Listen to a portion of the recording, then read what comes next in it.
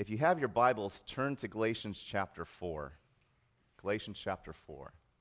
If you don't have a Bible, there's a blue Bible on the floor near you. You can grab that one and turn to Galatians chapter 4 as well. I didn't catch the page number today, but Galatians is in the blue Bible, so we're good on there. So, it's good to be here today, though. It's good to be here today, that's for sure. Sports. Most of you probably thought, of course, Tim, I love sports, and so I'm going to introduce this with a sports analogy, if you will. The more you know about a sport and the intricacies of it, you tend to have a deeper appreciation for what it takes to be good at that sport, for a team to be good at that sport. Many of you know that we are a soccer family. And years ago, I came across an interesting fact about soccer. There are only 17 rules to the game of soccer. That's it, 17 rules. It's a simple sport. But what makes it fascinating is seeing great players and cohesive teams. There's strategy, there's teamwork that takes place in the game. There are individuals with different skill sets within the game. Sarah's old soccer coach used to emphasize what he called the game within the game. And really what a player does when they don't have the ball is often just as important as the player that does have the ball. See, and once you begin to understand a particular sport better, you're going to engage more and more time into that sport and into the particulars of that sport. And what goes into making a great player and a great team. You will tend to appreciate the game more and more. You will invest time and effort and energy into this endeavor because you see the quality and the worth, and as a result, an admiration develops for that sport. This is perhaps why I don't really care for the game of cricket. It's a strange game. I know it's a little bit like baseball. One thing I do know is in a single game, it can last for days. But I don't know the rules exactly, nor do I know what it really takes to be a good cricket player. So I'm sure I'm underappreciating the game because there's a lot of people that play it. And it's something I know so little about, and so I have undervalued the game. Think about this. In our engagement in a sport, in the love we have for a game, the sport didn't change. It didn't all of a sudden get better overnight. It didn't become something great all of a sudden. What changed? You did, right? Your perspective did. Your knowledge did. Even your acknowledgement has changed. It lacked value in your life, not because of the sport, but because you placed so little value on that sport, so little significance on it. It wasn't until you invested yourself into it that you gained a respect and admiration for that game. Keep a finger in Galatians. I'm going to have you turn over to Romans chapter 8. I'm going to introduce Galatians chapter 4 with another passage over in Romans chapter 8 just for a moment. Usually when we talk about salvation, we keep it simple and we talk about salvation. And even we might consider perhaps three different aspects of our salvation that are regularly spoken of within Christian circles. And I'm going to illustrate that with Romans chapter 8, just reading verses 28 through 30. So follow along if you will, starting in chapter 8, verse 28 of Romans. And we know that for those who love God, all things work together for good, for those who are called according to his purpose. For those whom he foreknew, he also predestined to be conformed to the image of his Son, in order that he might be the firstborn among many brothers. Verse 30, and those whom he predestined, he also called. And those whom he called, he also justified. And those whom he justified, he also glorified. These three verses tie in three common aspects of our salvation, and they are justification, sanctification, and glorification. Justification is past tense. It means that I have been freed from the penalty of sin. It's past tense. I have been freed from the penalty of sin. Sanctification, I am presently, currently, right now being freed from the power of sin.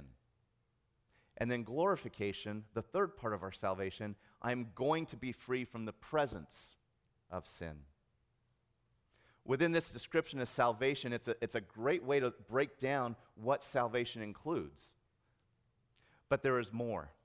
There is a vital missing link in our threesome.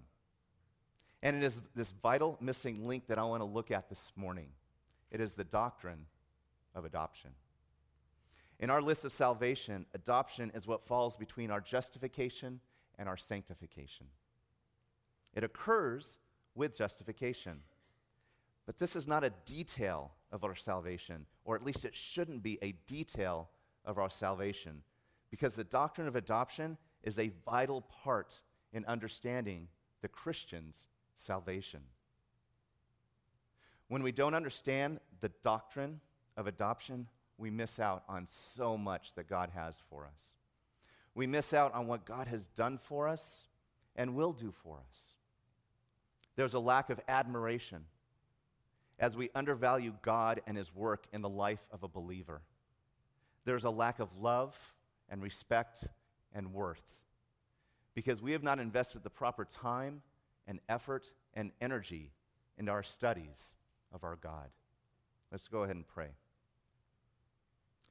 Heavenly Father, what a joy that is to be able to pray to you with such a term, to be able to say, Heavenly Father.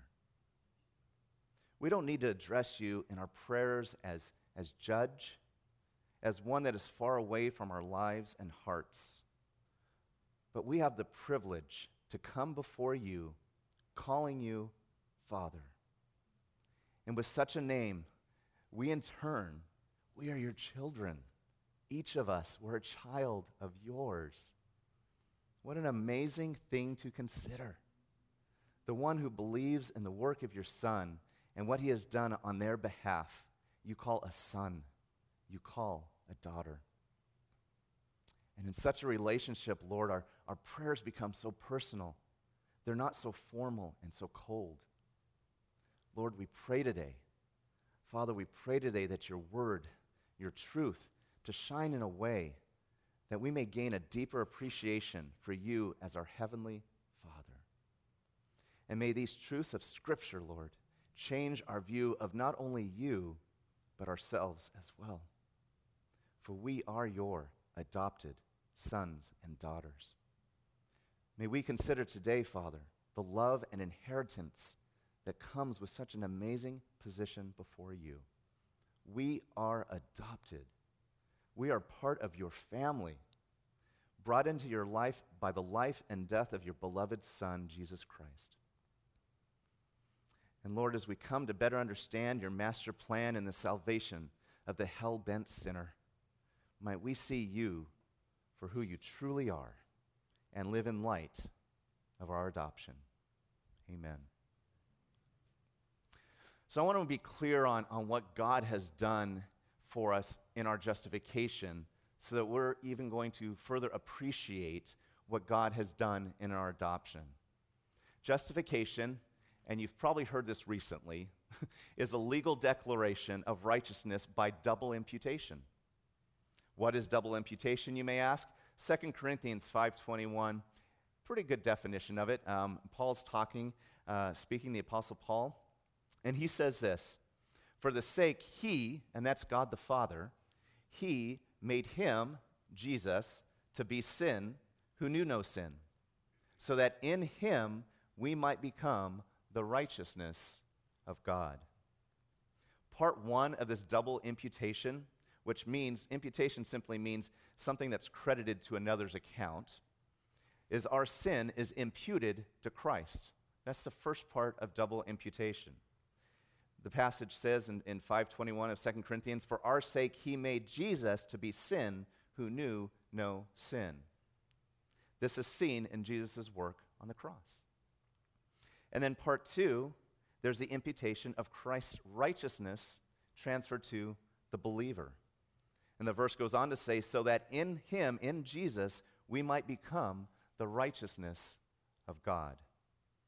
This is Jesus' life that always honored and obeyed God. And this is what makes you and I justified before a holy God. This is what makes us right with God. We are justified by grace alone, through faith alone, in Christ alone. We don't do the justifying. It is a declaration of what Christ has done for us in his life and death. As believers, we are legally declared righteous by double imputation. This is justification. Now, praise God, because in justification, we're declared not guilty by the work of Christ. We are forgiven by God as our judge. And it is not a forgiveness he simply just wishes into being. Forgiveness came at a price. And that is the very work on Christ on our behalf. So we have God as a judge in a courtroom who forgives our sins by the work of Christ. But see, you viewing God as only a judge, we're misrepresenting him. You see him as only a judge, you're then waiting for failure. You're waiting for sin to happen. And I think so many of us, we get stuck in the courtroom. We regularly view God as judge. A judge is impartial and isn't one to show compassion. A judge is only concerned with your guilt or your innocence. If that's the only way you view God, you will fear him. You will fear his displeasure. You're always in fear of losing your salvation. You believe you're responsible to earn God's favor, to earn God's grace, to earn God's mercy by what you're doing and how you are doing. Your behavior is the basis on whether or not you're going to end up back in that courtroom, pleading for your innocence, seeking for forgiveness.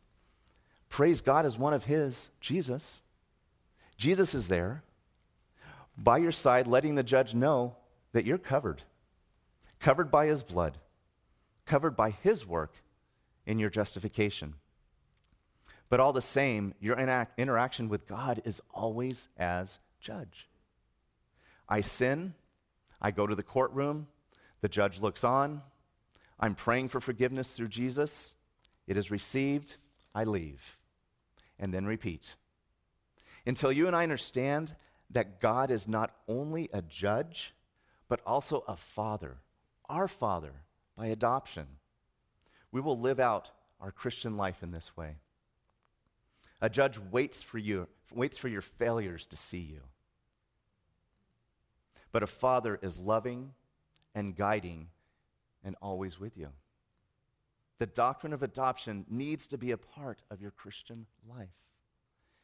If not, you're a perpetual defendant in the courtroom. Not loved, not cared for, not directed by a father. So understanding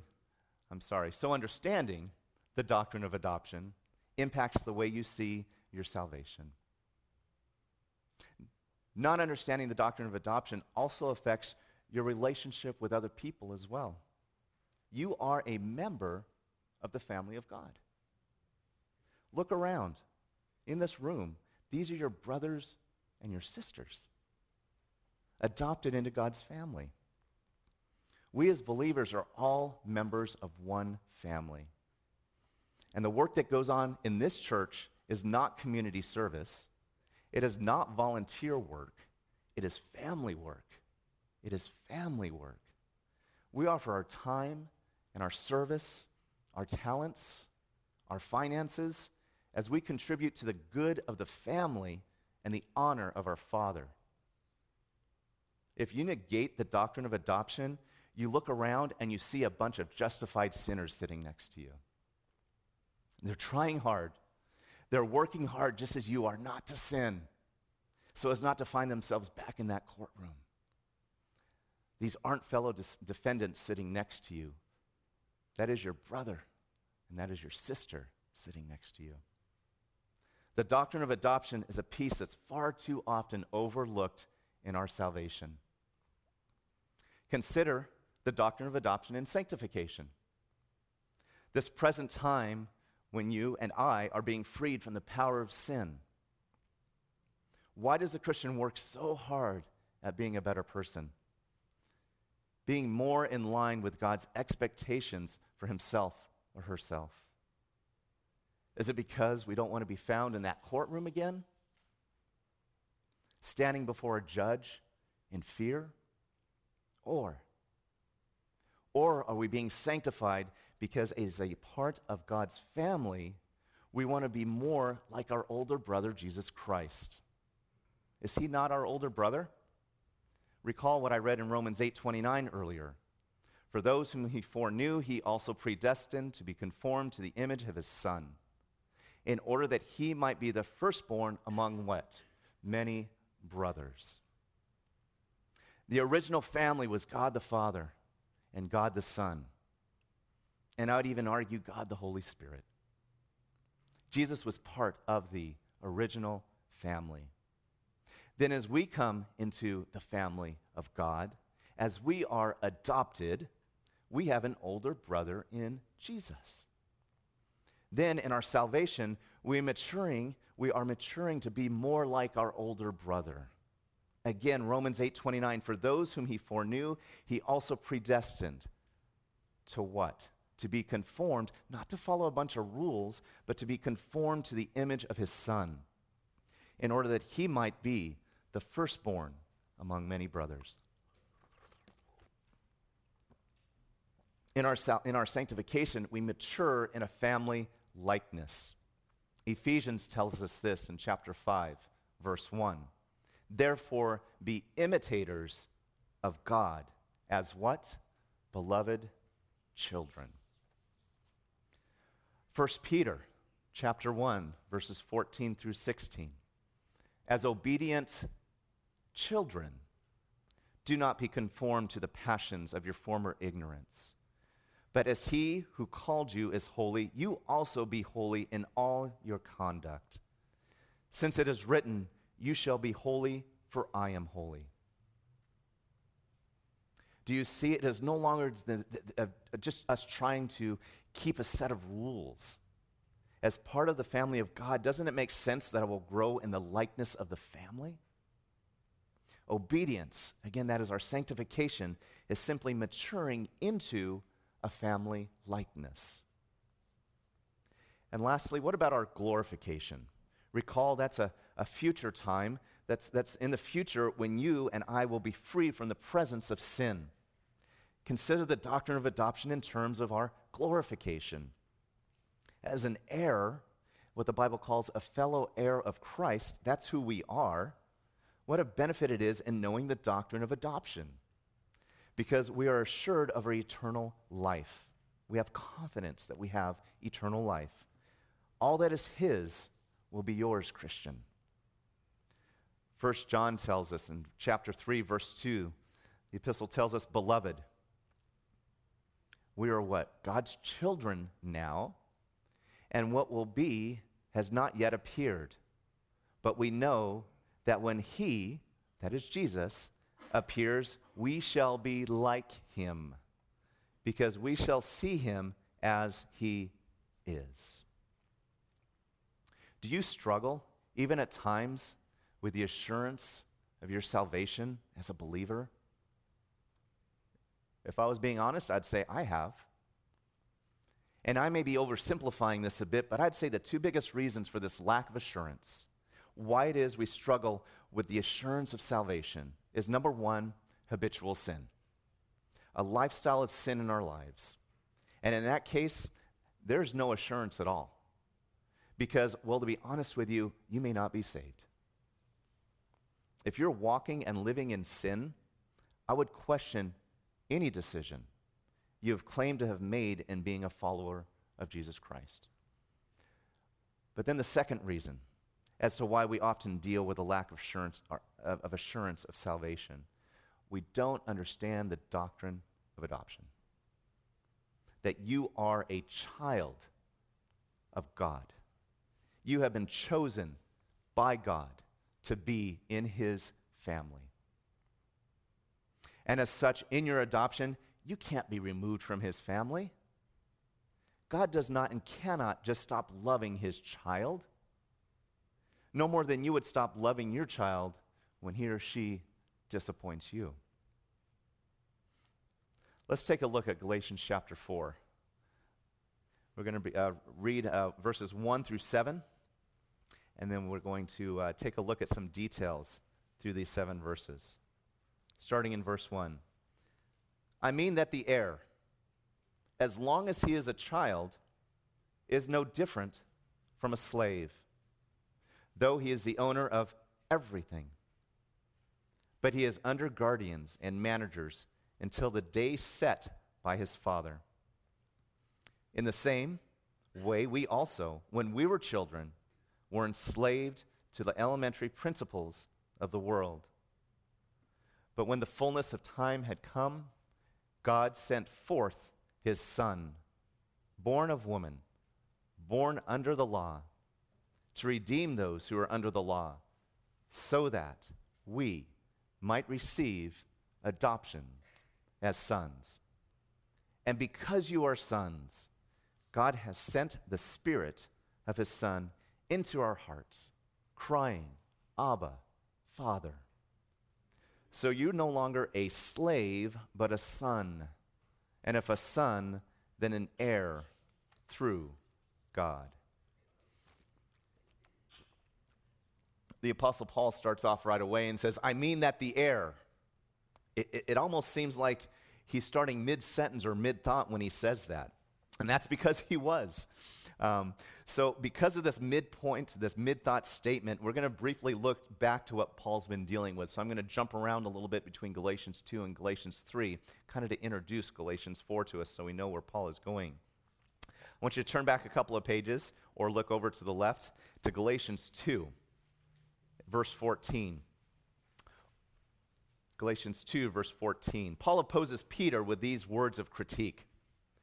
But when I saw that their conduct was not in step with the truth of the gospel, I said to Cephas, and that's Peter, before them all, if you, though a Jew, live like a Gentile and not like a Jew, how can you force the Gentiles to live like Jews? This group who swayed Peter to misstep in his conduct with the Gentile believers, they are called Judaizers. Legalism was their middle name. They were teaching that it was necessary to adopt Jewish customs and practices, especially those found in the law of Moses, in order to be saved. They were adding works of the law to the believer's salvation. And the Apostle Paul says here, hold on, their conduct is not in step with the truth of the gospel. So Paul then begins midway through Galatians chapter 2 to deal with the beautiful doctrine of justification. In chapter 3, the Apostle Paul defends justification by faith alone.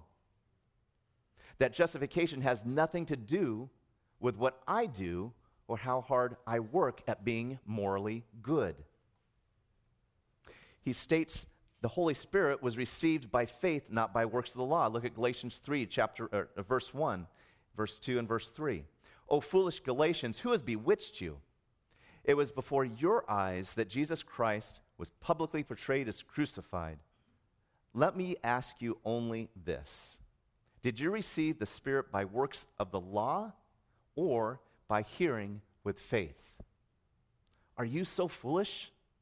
Have you begun by the Spirit? Are you now being perfected by the flesh? That's his first point of his argument. The second, he uses Abraham from the Old Testament as an example. Look at verse 6, Galatians 3. Just as Abraham believed God, it was counted to him as righteousness. The law did not count Abraham as righteous. It was his belief. It was that a man is justified by faith, not by the works of the law.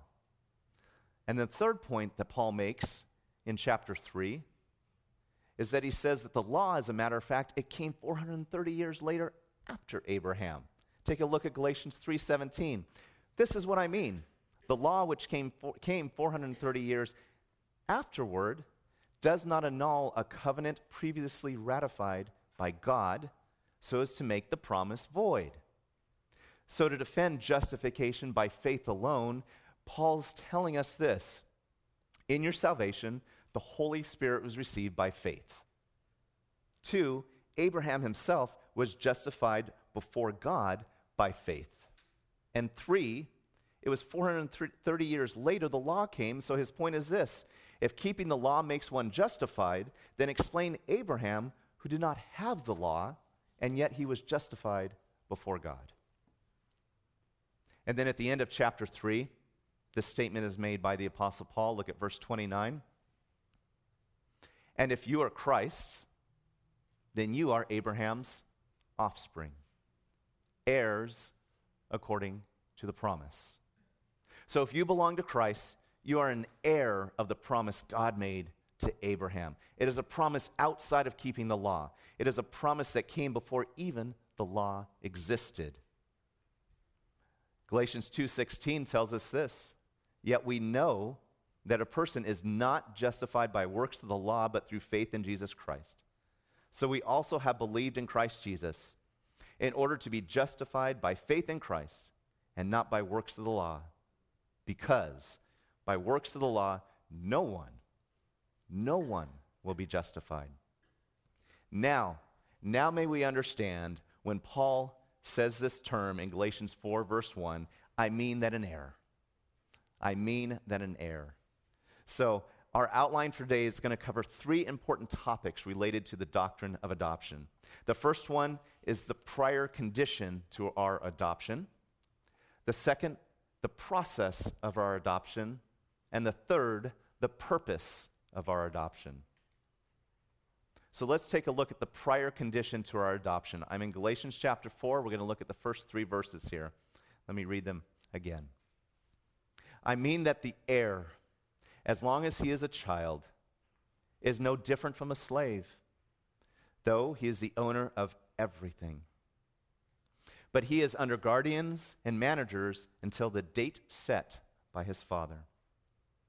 In the same way, we also, when we were children, were enslaved to the elementary principles of the world. In our first 2 verses today, Paul offers an illustration to help explain a truth. We have this heir. He would be the heir of a rich estate one day. One day, everything his father owned would be his. He is the owner of his father's property and possessions. And this heir is, as verse 1 tells us, is the owner of everything. He owns it today, but he hasn't claimed it as of yet. So he is not ready to take over the responsibilities of ownership at this time. Why? Because as long as he is a child, he is no different from a slave. He may be promised everything, and to be sure it is his. Everything is his. But verse 2 states, it's not until the date set by his father. And until then, he is under guardians and managers. So what's going on here exactly? There's an immaturity in the child's present status, and he requires guardians and managers to oversee him, preparing him for the future. They're training him up. The illustration points us to the restrictions this child currently is dealing with, and therefore he is no different than a slave. Let's look at verse 3 for the application of this illustration. In the same way, we also, when we were children, were enslaved to the elementary principles of the world. So we are told in the same way we also, when we were children, we were enslaved. Enslaved to what? The elementary principles of the world. This term is a little debated and to its exact meaning, but it has a reference to the basics or to childish things. Does it refer to what the Jews and their enslavement to the law of God? Is it referring to that? Well, based on the case that Paul's making back in chapter 3 of Galatians, it seems to be that it could refer to this, to the Jews and their enslavement to the law of God. Or does it refer to the Gentiles and their enslavement to their gods? Because if you look just past our passage today in verses 8 and 9, Paul says, "Formerly, when you did not know God, you were enslaved to those that by nature are not gods. But now that you have come to know God, or rather, to be known by God, how can you turn back again to the weak and worthless elementary principles of the world, whose slaves you want to be once more?" And honestly, no matter your background, whether it be law-keeping or chasing after other gods in your life, here's the issue. The unbeliever is always enslaved to some form of idolatry, right? They wouldn't call it that, but that's what God calls it. Idolatry is anything that detracts us from a biblical salvation, anything that keeps us from reconciling to God. And what happens is we're enslaved to the things that pull us away from God, things that put us in rebellion to God, and we miss out on the freedom that only Christ can offer. And this is our prior condition to our adoption. We're enslaved to the weak and worthless elementary principles of the world. Let's see what God did in order for our adoption to be initialized. It's the process of our adoption. This is part 2 of our going through Galatians chapter 4, the process of our adoption. Let's look at verses 4 and 5 of Galatians. "But when the fullness of time had come, God sent forth his Son, born of woman, born under the law, to redeem those who are under the law, so that we might receive adoption as sons." What did God do? And realize this, God the Father initialized this. It wasn't you and it wasn't me. God sent forth his Son. And when did God the Father do this? When the fullness of time had come, at just the right time. It's a precise time. It's ordained by God himself, a time that was fixed. It wasn't too early, and it wasn't too late. It was an actual time on just the right day. It was a historical date and time that Jesus was incarnated. God sent forth his Son, verse 4 tells us. That term "sent forth" means to be dispatched. God the Father dispatched his Son so we may be adopted into their family. God's Son, Jesus Christ, is the Father's only Son. He is special and he is unique. God the Father sent forth, implying that he was sent from somewhere. Where was he sent from? From heaven. His special, unique Son was sent forth from heaven so that whoever believes in him should not perish, but have what? And eternal life. God's Son, unique and special, sent forth from heaven. The Son is fully divine. He is fully God.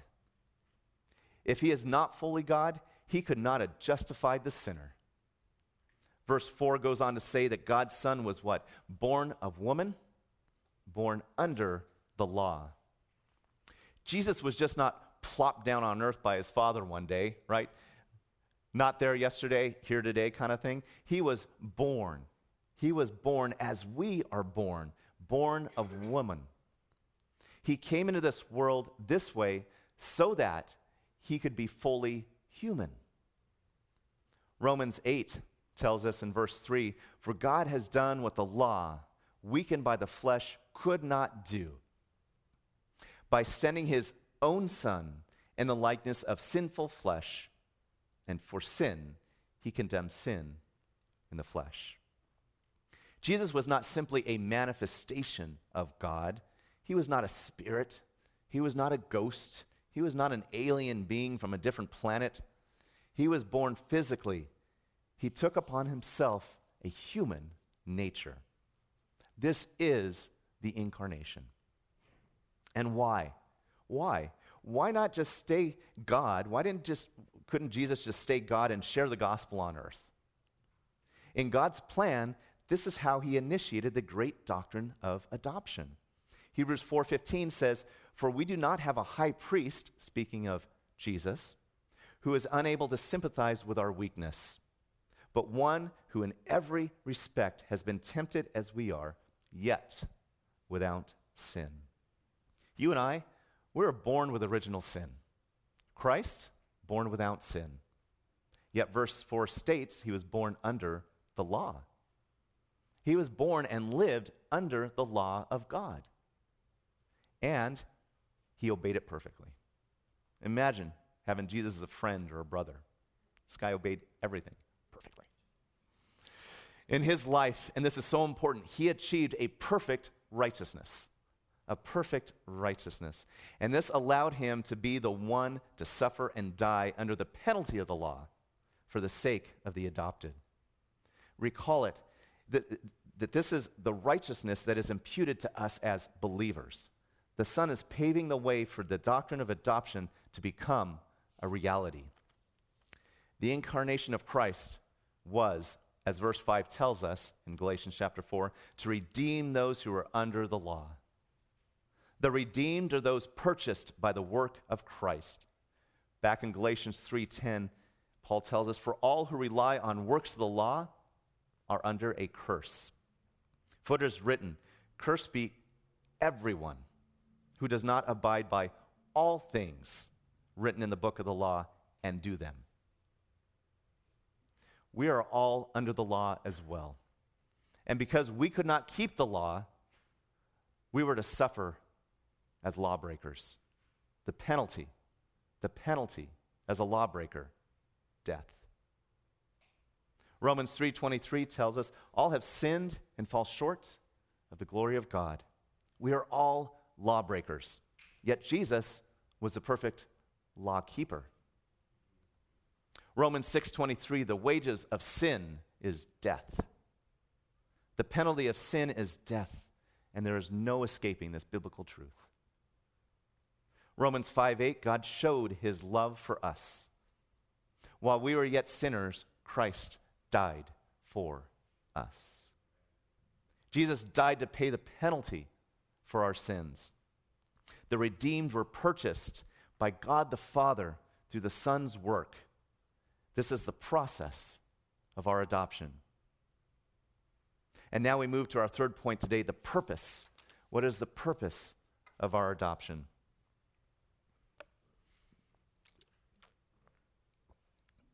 This redemption of ours, it has three purposes, and we see this in verses 5 through 7 of Galatians chapter 4.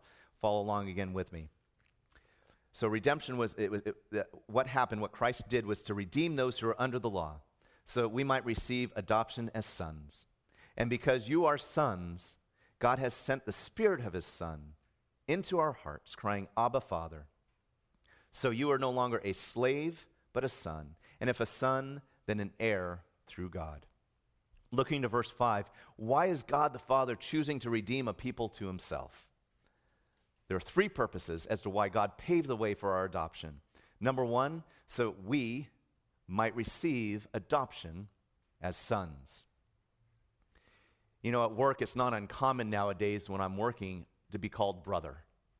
I don't know if you experience that at work, but I hear that constantly as I walk into different stores and things where I work at. Hey, brother.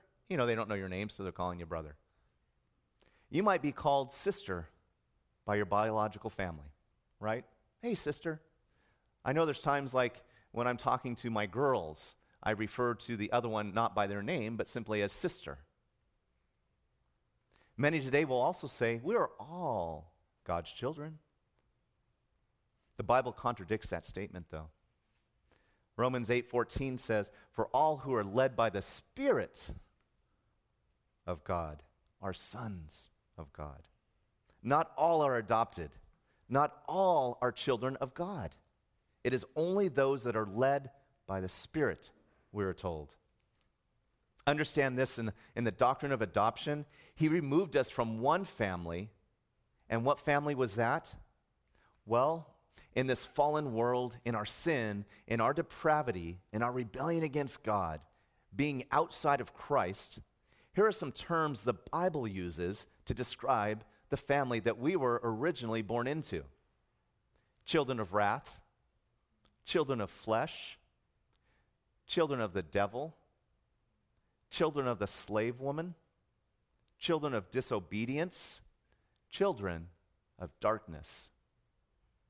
Ephesians 2:19 tells us, so then you are no longer strangers and aliens, but you are fellow citizens with the saints and members of the household of God. God the Father has brought us into another family, so that we are now members of the household of God's family. He adopted the justified sinner into his family. A short quote: our understanding of Christianity cannot be better than our grasp of adoption. If you want to judge how well a person understands Christianity, find out how much he makes of the thought of being God's child and having God as his father. If this is not the thought that prompts and controls his worship and prayers and whole outlook on life, it means that he does not understand Christianity very well at all. Close quote. Adoption is a grace-based blessing aside from the blessings of justification. He not only rescued messed up, selfish, self-righteous, idolatrous, prideful, spiritually dead, heading to hell sinners, but he adopted the justified sinner into his family. We miss this if we neglect the doctrine of adoption. God the Father, his remedy is found in the incarnation of his Son, who is born of woman and born under the law, so that legally we may be declared freed from the penalty of sin. If Jesus came to deliver the sinner from the guilt of sin and consequences of sin, would that not be enough? If the result of his incarnation was a justified sinner, would that not be enough? If his perfect, righteous life without sin and as a substitutionary death on our behalf, which provides an imputation of my sin to him and an imputation of his righteousness to me, would that not have been enough? If as judge, God passed a verdict of not guilty because of the finished work of his Son, would that not have been enough? If all God gave me was justification, should we still not worship him? Should we still not praise him for his mighty and wondrous work he did in the life and death of his Son on our behalf? We would stand before God as our judge and be declared not guilty. When Jesus stands up on our behalf and he tells the judge, I paid the price for this one, would that not be enough? But God's not done. He's not done wowing us. Because his remedy has not only justified us, but it has allowed us, as verse 5 states, to receive adoption as sons. This is the first part of the purpose of our adoption. As judge, God redeemed us through justification. Because of Christ's work on our behalf, he was legally bound by the law to do that, to find us not guilty. By the finished work of his Son, those who are in Christ, we have all been forgiven of all wrongdoing. Praise God for that. But consider the type of love that would drive our judge to adopt us. Because he is not just a judge, but he is our Father as well. Consider these words from John, 1 John chapter 3, verse 1. See what kind of love the Father, not judge, but the Father has given to us, that we should be called children of God. And so we are. The doctrine of adoption puts us in a new legal standing that involves a particular, loving, intimate relationship with God as our Father. The believer is free from the law of sin and death, no longer condemned rebels. The Christian is justified and adopted. Verse 6, Galatians 4, and because you are sons, God has sent the Spirit of his Son into our hearts, crying, Abba, Father. This is the second part of the purpose of our adoption. God has sent the Spirit of his Son into our hearts, crying, Abba, Father. Because you are sons, God has sent the Spirit of his Son. And stop there for a moment and consider the involvement of God to make you part of his family. We see the Trinity. Back in verse 4, God the Father sent forth his Son. And now in verse 6, God the Father has sent his Spirit. We can look at Ephesians 1 to see kind of an expanding view that Paul gives us on the Trinitarian involvement in our adoption. Starting in verse 4, Ephesians 1, I'm just going to read 4 and 5, and then I'm going to jump down to 11 through 13 as well in this chapter. Ephesians 1:4, even as he, this is God the Father, chose us in him before the foundation of the world, that we should be holy and blameless before him. In love, he, again, God the Father, predestined us. He chose us for adoption to himself as sons through Jesus Christ, according to the purpose of his will. And then down in verse 11, in him, now we're speaking of in Christ, we have obtained an inheritance, having been predestined according to the purpose of him who works all things according to the counsel of his will, so that we who are the first to hope in Christ might be to the praise of his glory. Verse 13, in him, that is in Christ, you also, when you heard the word of truth, the gospel of your salvation, and believed in him, you were sealed with the promise of the Holy Spirit. Verse 14, who is the guarantee of our inheritance until we acquire possession of it, to the praise of his glory. The Father chose us for adoption. In the Son, we have obtained our adoption inheritance. And the Holy Spirit seals us into his family and is the guarantee of our adoption inheritance. The Trinity is seen at work here. And where, back in Galatians chapter 4, verse 6, where has our Heavenly Father sent his Spirit? Where has he sent him? Into our hearts. As we pray, we don't pray to a distant, remote, removed God, do we? God, as the Holy Spirit, is close. He's in our hearts. And when we cry out to God, we say, Abba, Father. Don't we often begin our prayers with Father? Let us not use that word lightly. The reason we have such a relationship with God is because of the doctrine of adoption. A short quote, we experience boldness before the face of God. In Christ, we are as righteous as he, that is, Jesus is before God. We have the privilege of calling him Abba, Father, close quote. This is the very way that our older brother also prayed to his Father in heaven. Remember the night Jesus was with his disciples and he left to have them so he could go pray? Mark 14:36, this is how he starts off his prayer. He says, Abba, Father, all things are possible for you. Remove this cup from me, yet not what I will, but what you will. Imagine that, the same way Jesus, the Son of God, addresses God by praying Abba, Father. This phrase, Abba, Father, it's such an intimate term. And we've been given the same right, the same privilege to address God in the same manner. Why? Because of the doctrine of adoption. Our third purpose for our adoption is found in verse 7, Galatians 4. So you are no longer slaves, but a son. And if a son, then an heir through God.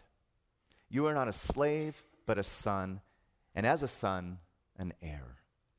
It is because of the doctrine of adoption. You are not a slave, you've been adopted. You are no longer an enemy, but a son. We go from being slaves and enemies of God to being a child of God. You are not a slave of God, but a child of God's. Let that sink in. You are no longer a slave, but a child of God's. And the beautiful truth here of adoption is this. Not only are we sons, but we're heirs. See, in Paul's day, there were formal adoptions. And this is what Paul would be alluding to in this text. We got to be careful because our concept of adoption today can be different than the adoption of what Paul was referring to back then, right? And a lot of times we overlay our concept and our understanding of a topic rather than look back and see what the original writer was talking about. And so in formal adoption, there are some things that are similar, but in formal adoption, it was a formal legal decree that moved a person from one family to another. That person was still able to interact with his other family, his original family, but he no longer had any rights, he no longer had any debts, if you will, to that other family at all, because everything was transferred over when he was adopted. And often adoption took place at a much older age as well, because what they were looking for, what a rich family, a wealthy family was looking for, was someone who could carry on the family name. Somebody that had already kind of proved himself in the world, and maybe politically they needed him. As a matter of fact, nine of the Caesars, and there was about 12 Caesars, 9 of the 12 Caesars were adopted. Pretty crazy. Because that's what they're doing. They're taking someone that has potential and putting him in that place, because they know that one day this child will grow up and inherit everything that the father owns. So in a formal legal decree, you too are his people. You are God's people called by his name. No one else has a claim on you. You are permanently a part of the family of God. You belong to God, and there's so much security in that. The process of adoption was expensive for the father. Another quote: "The image of adoption tells us that our relationship with God is based completely on a legal act by the father. You don't win a father, and you don't negotiate for a parent. Adoption is a legal act on the part of the father. It is very expensive and costly only for him. There is nothing the son does to win or earn the status. It is simply received." Close quote. Look who you are as an adopted son of God. You're a part of the family of God, an act initiated by God himself. This is not a temporary relationship. This is a permanent, binding family relationship. Based on all that Paul has said, you are a son. You are therefore an heir through God. You have all legal rights as sonship. Here's the final blessing and privilege of the doctrine of adoption. You are an heir. Again, adoption in Paul's day was all about heredity. In Greek and Roman society, a wealthy family would adopt, and most adoptions were done when the family didn't have an heir. Maybe they had all girls. Maybe they couldn't conceive. The heir would carry on the father's name. The heir would take claim to all that the father owned: his property, his wealth, his possessions, his title. We are fellow heirs with Christ. We are fellow heirs with Christ. Does that register? Do you understand what the doctrine of adoption offers? As one who is adopted, you are an heir of all that is our Father's. He holds nothing back. You belong to God. You are formally adopted. You are legally adopted. You are bought with a price, bought by the blood of Christ. You are a real child of God's. You are his. You stand in the courtroom before God as judge, and you are there as a lawbreaker, as a sinner. From his bench, with gavel in hand, he looks at Christ. And for you, there's a double imputation. He died for your sins and has given you his righteousness. You have been declared justified. Then, to your amazement, the judge sets down his gavel, takes off his robe, comes down from his bench, and comes near you. And then there's another proceeding that takes place.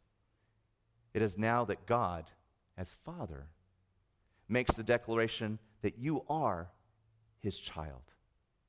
No one else has parental rights over you anymore. You have been adopted. He is your father. You are his child.